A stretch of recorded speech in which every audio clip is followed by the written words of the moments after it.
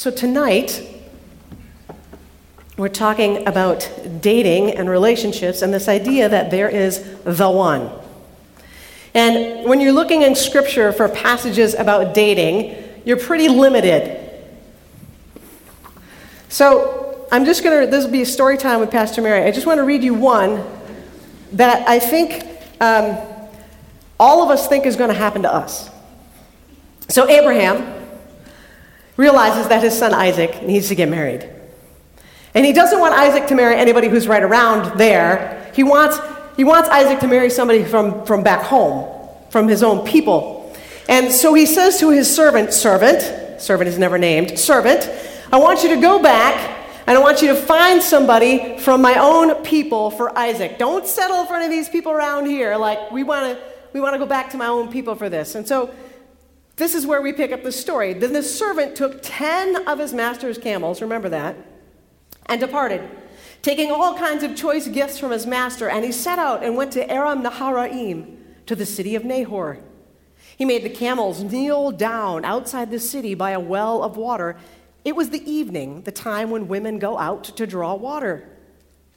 And he said, O Lord, God of my master Abraham, please grant me success today and show steadfast love to my master Abraham. I'm standing here by the spring of water, and the daughters of the townspeople are coming out to draw water. Let the girl to whom I say, please offer your jar that I may drink, and who shall say, drink, and I will water your camels, let her be the one that you've appointed for your servant Isaac. By this I will know that you've shown steadfast love to your master. Before he had finished speaking, there was Rebekah, who was born to Bethuel, son of Milcah, the knights of Abraham's brother, coming out with her water jar on her shoulder. The girl was very fair to look upon. Of course she was. She went down to the spring, filled her jar, and came up. Then the servant ran to meet her and said, please let me sip a little water from your jar. Drink, my lord, she said, and lowered her jar upon her hand and gave him a drink. When she had finished giving him a drink, she said, I will water your camels for you also until they have finished drinking. How many camels were there? Some of you have gone to countries where people have had to schlep water, and you know how buff you have to be to schlep water. 10 camels worth of water. All right? She's not only fair to look up on, she is buff.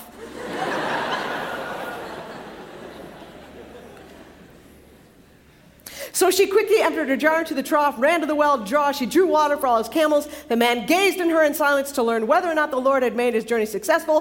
When the camels finished drinking, the man took a gold nose ring, because, why not? Weighing half a shekel, and 2 bracelets for her arm, weighing 10 gold shekels, and he told me, to whose daughter you are. Is there room in your father's house for us to spend the night? She said, I'm the daughter of Bethuel, son of Milcah, whom bore to Nahor. We have plenty of straw and fodder and place to spend the night. The man bowed his head and worshiped the Lord and said, blessed be the Lord, the God of my master Abraham, who has not forsaken his steadfast love and his faithfulness toward my master. As for me, the Lord has led me on the way to the house of my master's kin. And then it goes on, and they meet the family, and the family's like, wow, this is something. Look at that gold. That's impressive. What's happening right now? And then they say to her, are you interested in this? Do you actually want to do it? And she says, okay. And somehow we think, back now in the 21st century, we think, I need to find me a servant. And maybe it would well be like the Starbucks. Would that be like, if the woman offers me the sugar then she is one. Like, we think that that's exactly how it's supposed to happen. If she offers me a sip of caramel latte, then I will know. We have this idea that this is exactly how it's supposed to happen. Do you know why it's in the Bible in such detail? Because it was unusual. Because it did not normally happen this way. This is how it normally happened. You'd have a dad, and you'd have a dad. One of them would have a son. One of them would have a daughter. They would say, what do you think? Yeah, I think that's fine. And then they would get married. Marriages were arranged. You didn't get to choose. So, this idea that we have, that there is one out there, we're going to walk through 4 myths. Here's the first one. There's only one person for you. That's a myth. We call myth on that. We're going to talk about 4 myths and 4 truths. We're going to walk through choosing, and then we're going to talk about dating well with a little side route into what it means to be single. All right? Are you ready? Here's the first one. There's only one person for you. False or true? False. Yes. It's a myth. You know where we get this from, right? Everyone's like, every pot has a top. Every lock has a key. Somewhere out there, there's like the perfect person for you. And there's only one. You know what this does to us? It makes us crazy. It makes us crazy because we think, how am I going to find the one? Could she be here right now? Is she a LOFT person? Because that's a big point for her if she's a LOFT person. It drives us crazy because then we look at every interaction with every other people. We sign up for class, we go to class, it's the first day, we scope around. Is the one in here?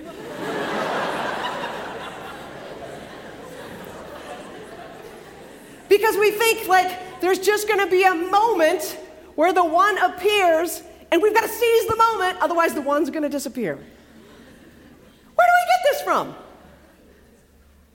Disney? Yeah. Maybe. Pop culture, pop music, yeah. So this also leads us to making a list. You make a list of all the qualities your person should have. Do not raise your hand if you have a list.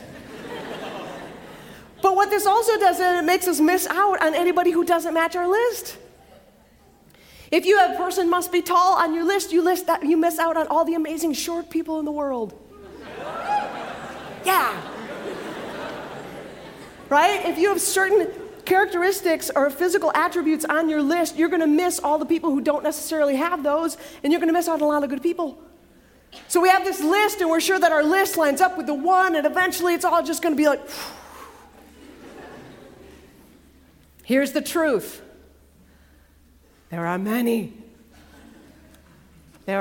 people on this planet to whom you could be happily married. Really? Y'all went real quiet there. Seriously. There are many people on this planet to whom you could be happily married. It's not like there's just one, like a puzzle piece. It just has to fit exactly. Or like the pot has to have the perfect top. It's more like saran wrap. Okay? That's more like saran wrap. And I mean that in this way. You shape your love for the other person. Because anytime we make it about us, I've got to find somebody who fits all of my criteria. It's got to be a lid for... We make it all about us, we get on the bus to Crazy Town.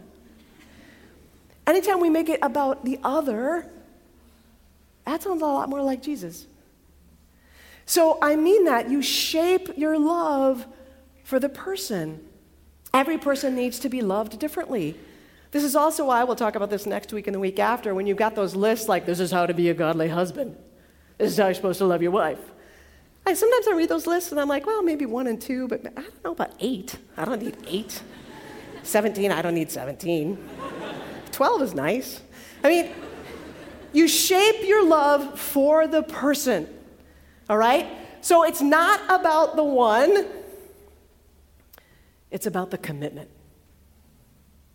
This is why every marriage vow has in it at some point, forsaking all others, I will belong only to you. What is the assumption there? There will be others. There will be others.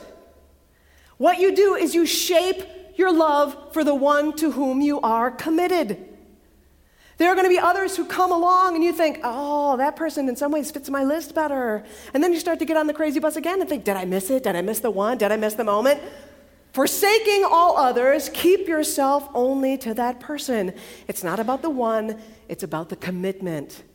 You shape your love and you go all in on the one. All right? Speaking of that, that's number 2. God will do all the work. Yay! This will be awesome. He'll just bring this person into my life and he's out there right now, the divine matchmaker, the divine puzzle master. just working all the angles until that exact moment when, poof, I'm going to know. Don't you hate it when you say to somebody who's already married or like engaged and you say, how did you know this person was the one? How did you know you were going to marry this person? And they say, I just knew. What is that? That is not helpful to those of us who are trying to figure this whole thing out. I just knew. Stop it. Give me data. Give me rationale. So this idea that we have that God will do all the work kind of lets us off the hook. We just got to stand back. You know, somebody say, you go home for Easter, and Aunt so-and-so says, are you dating anybody? And you say, I'm just waiting for God to bring the right person into my life.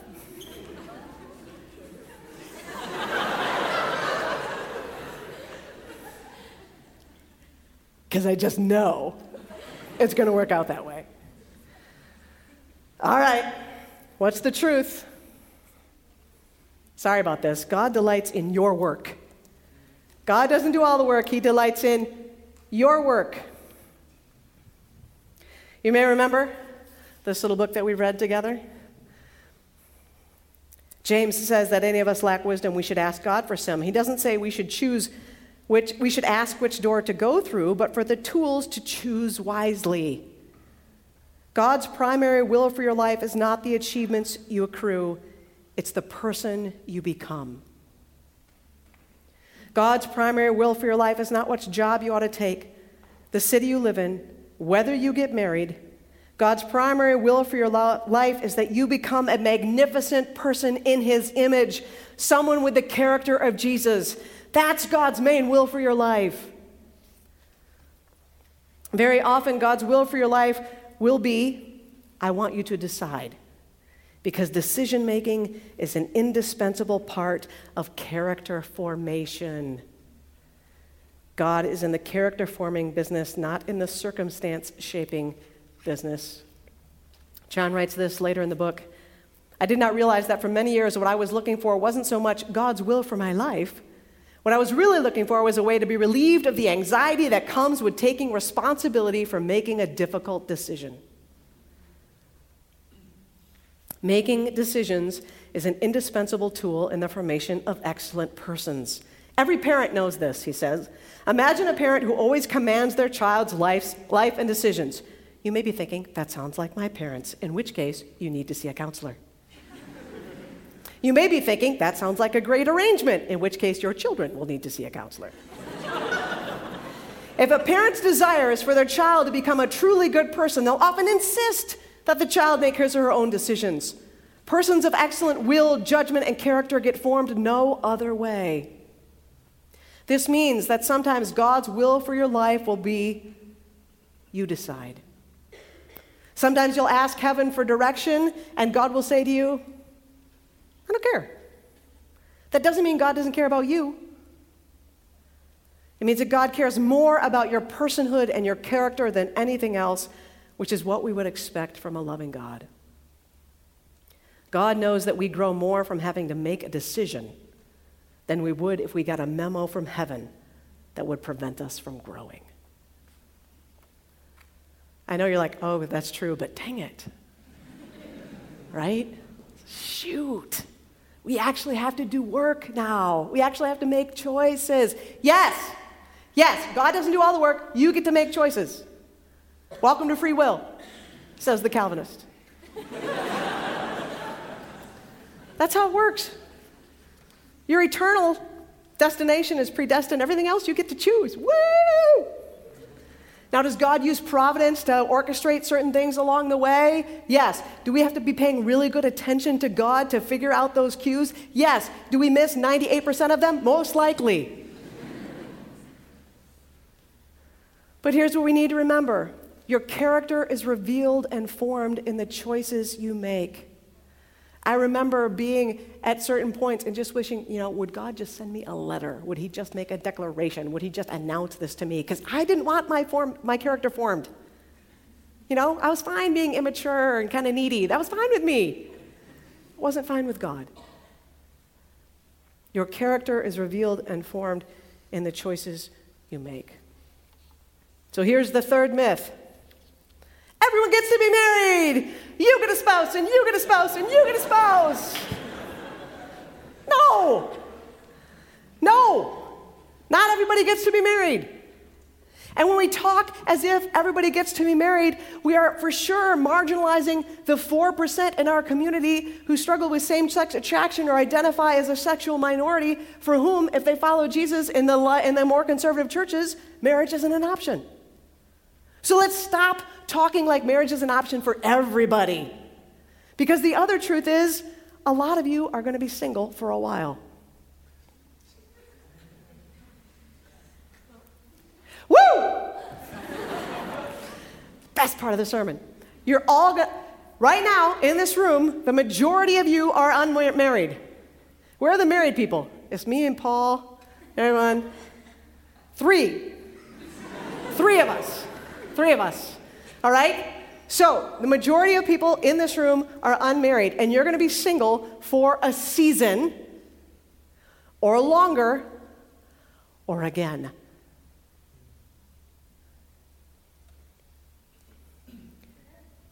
Let me give you some stats. People between the ages of 18 and 29, in a survey done by the Gallup organization in 2014, 64% were single and had never been married. 64% of people between the ages of 18 and 29 had never been married. 44% of all American adults are single. 44% of all American adults are single. 50% of the people in New York City are single. 70% of the people in Washington, D.C. are single. And now you're thinking, I know where to plan my internships.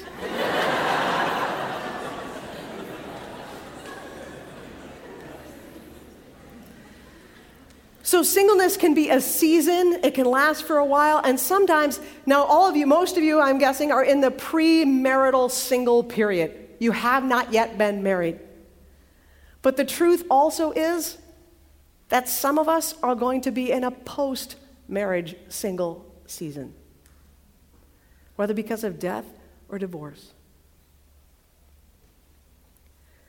Listen to this. A third of women who become widowed are younger than the age of 60 when they become widowed. Half of all women who will be widowed become so by the age of 65. Now, some of you have seen this. Some of you know what it's like. You've seen this up close. You have watched your mom navigate being a widow. And this is not the life she signed up for. She was planning to have your dad around for a long time, and it didn't work out that way. For some of you, it's your dad who's mourning your mom, and he's got to reinvent his life. And for some of you who've seen your parents go through divorce, and they've had to rebuild their lives and figure out how to be single people when they did not want to be. So this idea that once you get married, you're married forever, phew, cross the finish line, we've all got it now together, is simply denial. And so we've got to be ready to be single and enjoy it. No one's wooing to that part. It's because our culture has told us, particularly North American evangelical culture, has told us that you are nothing if you're not in a relationship. And you're not an actual woman until you've caught a man, and you're not a man until you can provide for a woman. And those things matter a whole lot to God. And so until you really pair up and find somebody, you're kind of like a 3/4 citizen in the kingdom of God. And we call myth on that. That is not biblical, my friends. That comes out of a weird 1950s Americana idealism, blah, blah, blah. And we are going to reclaim singleness for the kingdom. Let me say that again. We are going to reclaim singleness for the kingdom. Let me remind you, Paul says this. He says, here's a key benefit. I want you to be free from anxieties. The unmarried man is anxious about the affairs of the Lord, how to please the Lord. But the married man is anxious about the affairs of the world, how to please his wife, and his interests are divided. And the unmarried woman and the virgin are anxious about the affairs of the Lord, so that they may be holy in body and spirit. But the married woman is anxious about the affairs of the world, how to please her husband. Now, we can read this and just kind of dismiss it and say, Paul's a little bit of a killjoy on the whole getting married thing.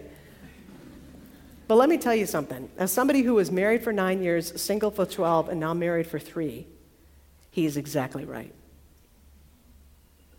He is exactly right. When I was single, I had way more time to attend to the things of God. In my head and with my friends and in my prayer life, I could naturally default to that, to be thinking about God and what he was doing on campus and what he was doing in me and how I could pray for my friends. It just was dynamic. It just kind of happened. And then I started to date the man who would eventually become my husband. It's like that real estate for God got smaller. Because I started to think more about Drew and his kids and his family and our relationship and how is this all going to work out. And Paul is exactly right. And I remember about 3-4 months after we got married saying to some friends in a prayer group, Paul is exactly right. And I kind of missed having all that real estate for God. And I've had to work really hard in my spiritual disciplines and habits and practices to be as connected to God as I am to my husband. My husband's here. He walks around, he talks, he's engaging, he's funny, we can have conversation. God, takes more work sometimes, right? But here's where I want to just take a little side and talk a little bit more about being single. And this is particularly for those of you who are seniors. You haven't dated anybody or you broke up with somebody and you're getting toward graduation. And somehow, because of this North American evangelical lie you've been told, you feel like you're coming to graduation and you've failed. And we call myth on that. And we reclaim singleness for the kingdom. So let me give you 4 things to celebrate about being single. You can go anywhere. You can go anywhere. You can pursue any job, any grad school, any service opportunity. You can join the Peace Corps. You can volunteer for a mission organization. You can go teach English in China. You can do anything. And let me also say this, while I've got you here, student loans you will always have with you. All right? They're always going to be there. Do not shape your life around student loans. Shape your life around kingdom values. Everyone else, this is another value in our culture. Be anxious about money. Let's all together be anxious about money. Let's hold hands and talk about how anxious we are about money all the time. And I'm pretty sure Jesus says, let's not. So if you hear me say this and you say, you have no idea what I have to pay. Yes, I do, because I'm still paying mine. PhDs don't come cheap, y'all. Build your life around kingdom values. If you are single, you are free to go anywhere. And once you are married, you are not. All right, next one. You get to manage your own time, your own money, and your own resources. When the weekend approaches, you don't have to navigate with somebody. What are we going to do this weekend? Well, I wanted to see this movie. Well, I wanted to paint the bathroom. Well, I want to see the movie. I need the bathroom painted. Hey, how about we paint the bathroom and then go to the movie? How about we just go to the movie? When you're single, you don't have to do that. You can do both or neither.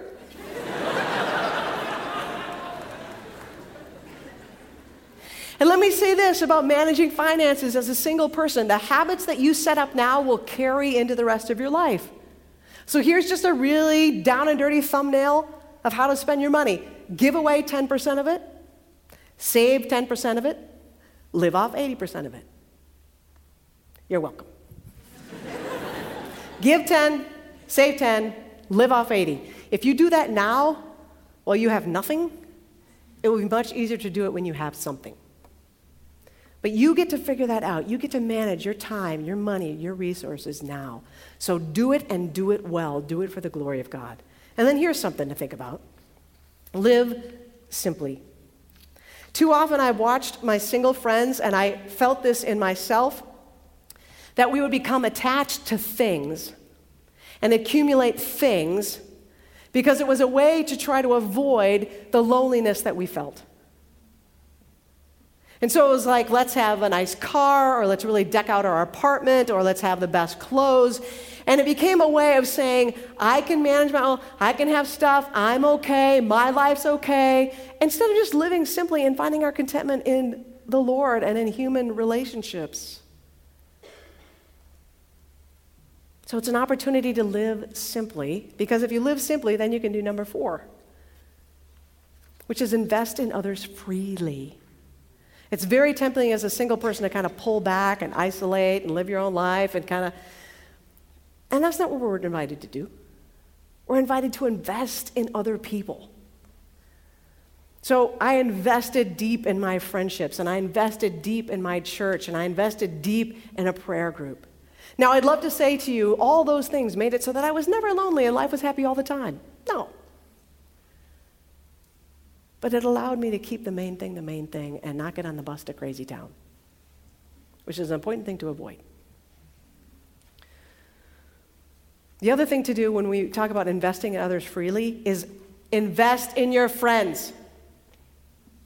Invest in your friends. Make friend dates with people. I've said this to you before. Just as you set up dates with someone that you want to be romantically involved with, set up dates with friends who make you better people. Because what you will hold from your Calvin experience, along with formulas for calculus and how to write computer code, what you will hold are your friendships. Invest in your friendships. All right, we have one myth left. Here you go. If you find the one, you will be happy forever. Yay! And that's what gets us on the bus to crazy town. Because we think, if I just find the right person, then he or she will come into my life and everything will be good for all time because God will have done all his work and he'll have brought this person into my life and it'll be so wonderful forever and ever, amen. But what's the truth? There's no way to guarantee a happy life. We try all the time. There's no way to guarantee a happy life. Why?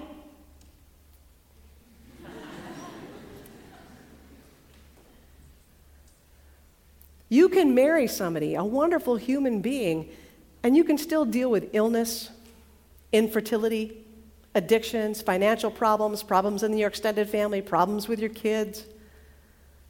Sin exists in singleness, and sin exists in marriages. So don't think once I get married, my life will finally flatten out and I'll be like in this bubble of protection from sin. No. See, when you're single, it's just you as a sinner, kind of managing your own sin. And then you get married and it's 2 sinners who come together and got to manage a whole bunch more sin.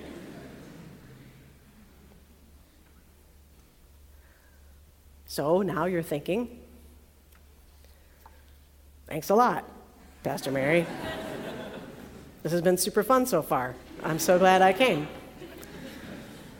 So if there are many possible choices out there and God wants us to do our own work and we're all going to be single for a while and probably again someday and there's no way we can guarantee ourselves a happy life, what are we supposed to do? All right, let's all just take a breath and calm down. And remember, we've talked about things like this before. So let's remember, how do we make choices? We talked about this together at the very beginning of the semester. I had people up here in a triangle. We had 3 things. What were they? Oh, help us out, Ben. There you go. Word, spirit, community.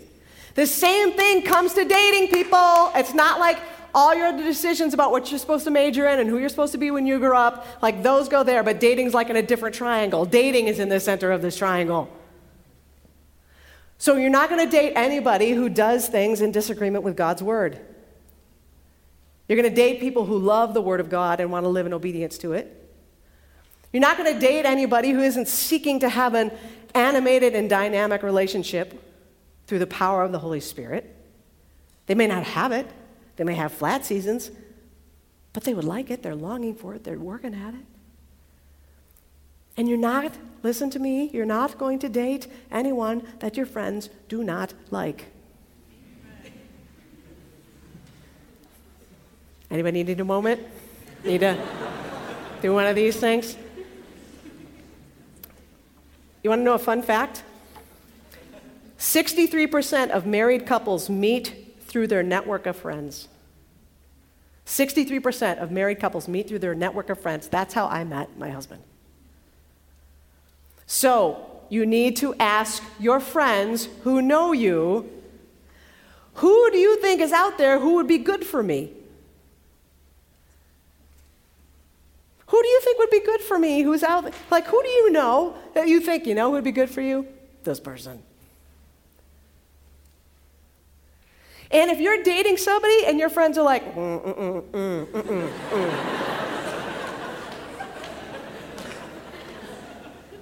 you need to ask them why that is. And if you have a friend who's dating somebody that you don't like, you need to tell them why that is. You don't just let it go and then they get engaged and then they ask you to stand up in the wedding and you're thinking, this one's not going to work at all. People do this. These aren't like things I am making up out of my head. This is what happens. Because we're so used to being nice and polite and somehow Midwestern that we don't have the chutzpah to say, you're dating somebody who's wrong for you. I love you too much to let this go ahead. I will break up with this person on your behalf if you would like me to.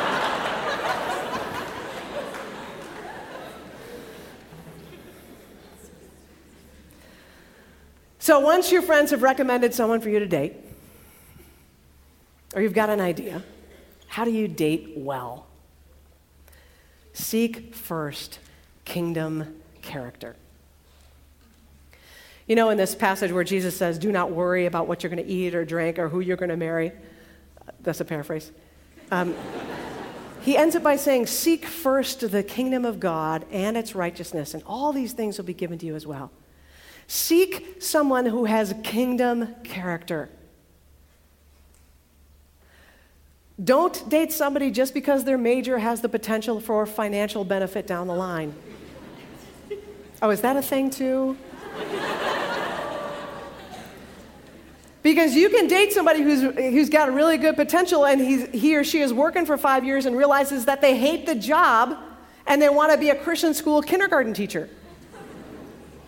And you're thinking, I was planning on this much money and you're going to be making now this much. Don't date somebody for their financial potential. Don't date somebody because they look good. Let me tell you, when Parents' Weekend comes around, look at the parents. They looked like you 25 years ago. Look at them now.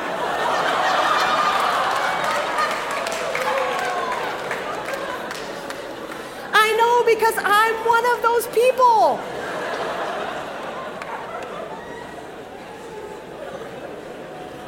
Looks do not last, okay? Looks don't last. Financial security can wax and wane. What keeps is character. So my friend Neil Plantinga says, go out on a date with somebody and watch how they treat the person who's bringing you the food. Do they remember the person's name? Do they smile at the person? Do they thank the person? If you go to the checkout and do they engage with the clerk? Do they thank the clerk? How are they toward people who owe them nothing? And then here's another thing to do. Take them on an outing where they have to do something they're not particularly good at. And maybe it's something that you are somewhat good at. So maybe you go to Paint-A-Pot, which would be like, the worst possible date for me ever in the history of time. But you take them to Paint-A-Pot, or you take them golfing, or you take them bowling. And if you've taken them golfing and by the third hole they are slamming their club and they're swearing, you could just be like, hey, I'm good. We don't have to play the full 9 or 18 or anything. Like, Shut it down. Seek kingdom character. Is this the kind of person you want to have ministering to you when you have a fever of 103 and you can't walk? Is this a person who's going to be hey, honey, what can I get you? Here's all the things I've already gotten you. Here's Sprite, and here's ginger ale, and here's water, and here's hot tea, and I'm going to massage your feet now for a little while. If it's not somebody who's willing to do that, shut it down. Because in that moment, you don't care how cute this person is. You care that they are rubbing your feet.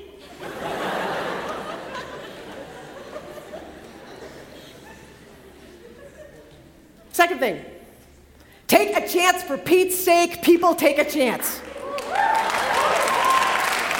Take a chance. All right, so we're going to practice some lines together. Repeat after me. I think you're interesting. I'd like to get to know you better. Can I buy you a cup of coffee? How hard was that? That's not hard. Let's try another one.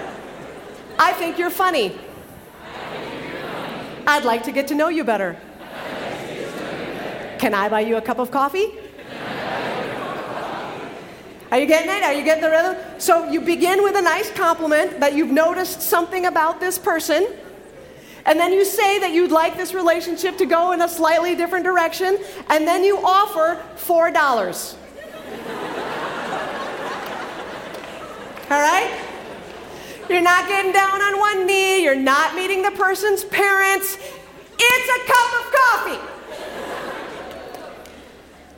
Take a risk and ask somebody out. And if somebody says to you, I think you're interesting, I'd like to get to know you better, can I buy you a cup of coffee? Your answer is yes. Unless the person is an atheist who swears a whole lot, then you say no. Discernment. Calvin value. If the person loves Jesus, you're already on pretty good ground. And it's a cup of coffee. So, you've had the cup of coffee. You have two options now. Both of them involve truth-telling. Option number one. This has been really enjoyable, and I would like to do it again.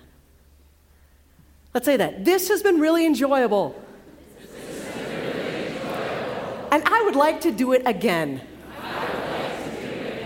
Easy, clear. The person has a very clear understanding of what you are coming at. They know, all right? It's not like, well, I don't know what he thought. I don't know. What did he say? I don't know what he said. So talk about. You don't want that. You want clarity. Clarity. So that's option A. Option B. Thank you for this, but I'm not interested in a romantic relationship with you. Okay, listen. This is what I get in my office. Well, I don't really know what she thinks about me. I don't really know what he thinks about me because we went out a couple times and I really don't know. Be clear. It's really selfish. It's really all for me. Please, people, don't drag it out. If you know that this person is not interesting enough to compel you toward a second date, would you please tell them? And if somebody says that to you, you say, thank you for your honesty. You say, thank you for your honesty. You don't say, why?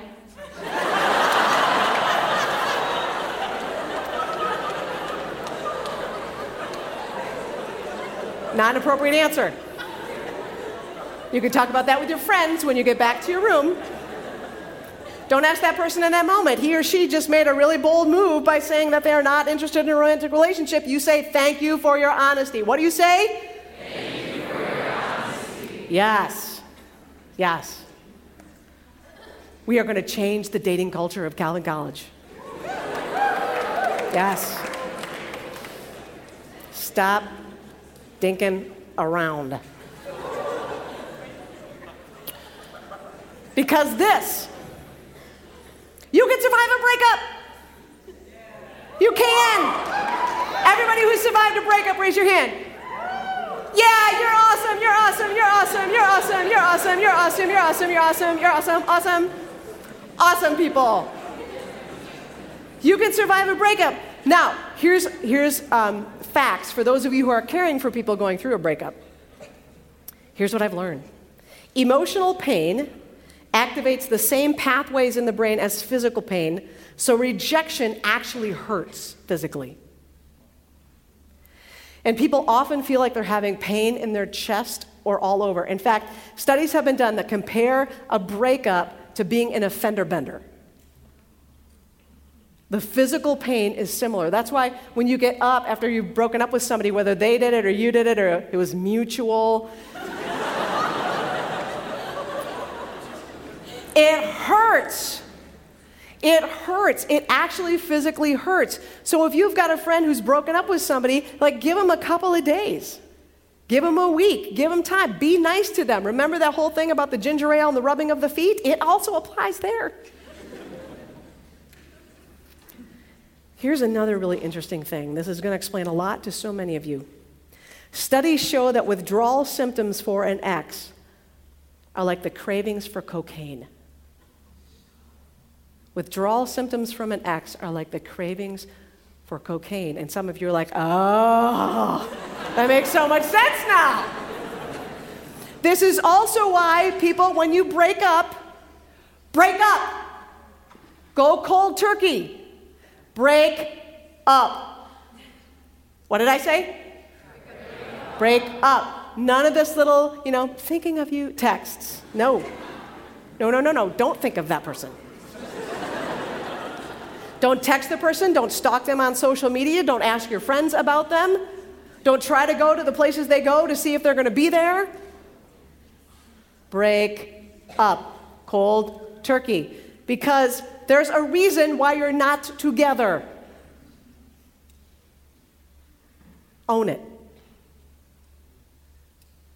And believe that there's something that you can take from it and learn from it and move on. Because here's the other truth about a breakup. God doesn't waste anything. God doesn't waste anything. You can survive a breakup. You can move forward. And here's the really important thing about dating well.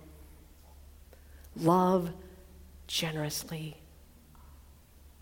The temptation when you're dating or when you've been broken up with or you're not quite sure about this, the temptation is to imagine that you have like this little jar of love sprinkles and if there's a limited supply, and if I give some to Bonnie, then I don't have enough for Trey, and I got to keep some because someday I may marry somebody and I'm going to hoard my little love sprinkles.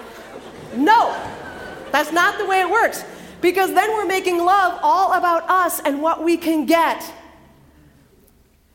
And God, who is rich in mercy, says that's not what this is about. Love is about giving how much you can give. And the beautiful thing is if you get really good at loving people, love doesn't decrease, it multiplies. So you need to love your roommate. Your roommate who drives you crazy, who has all these annoying habits. Should the Lord call you to marriage, loving your roommate will be very helpful.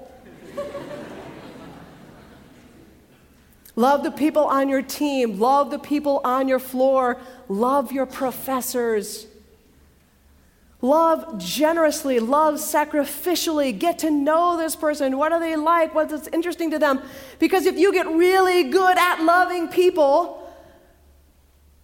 when there's someone who comes across your path and you say, I think you're funny, smart, interesting, and I'd like to get to know you better, you're going to be all ready. Because your love muscles are going to be strong. And if the person says, water your camels, you'll be like, yeah.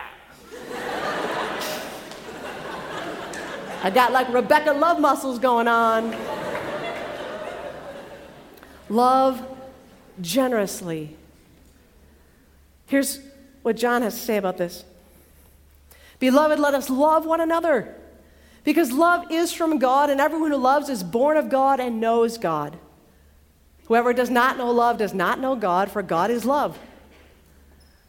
God's love was revealed among us in this way. God sent his only Son into the world so that we might live through him.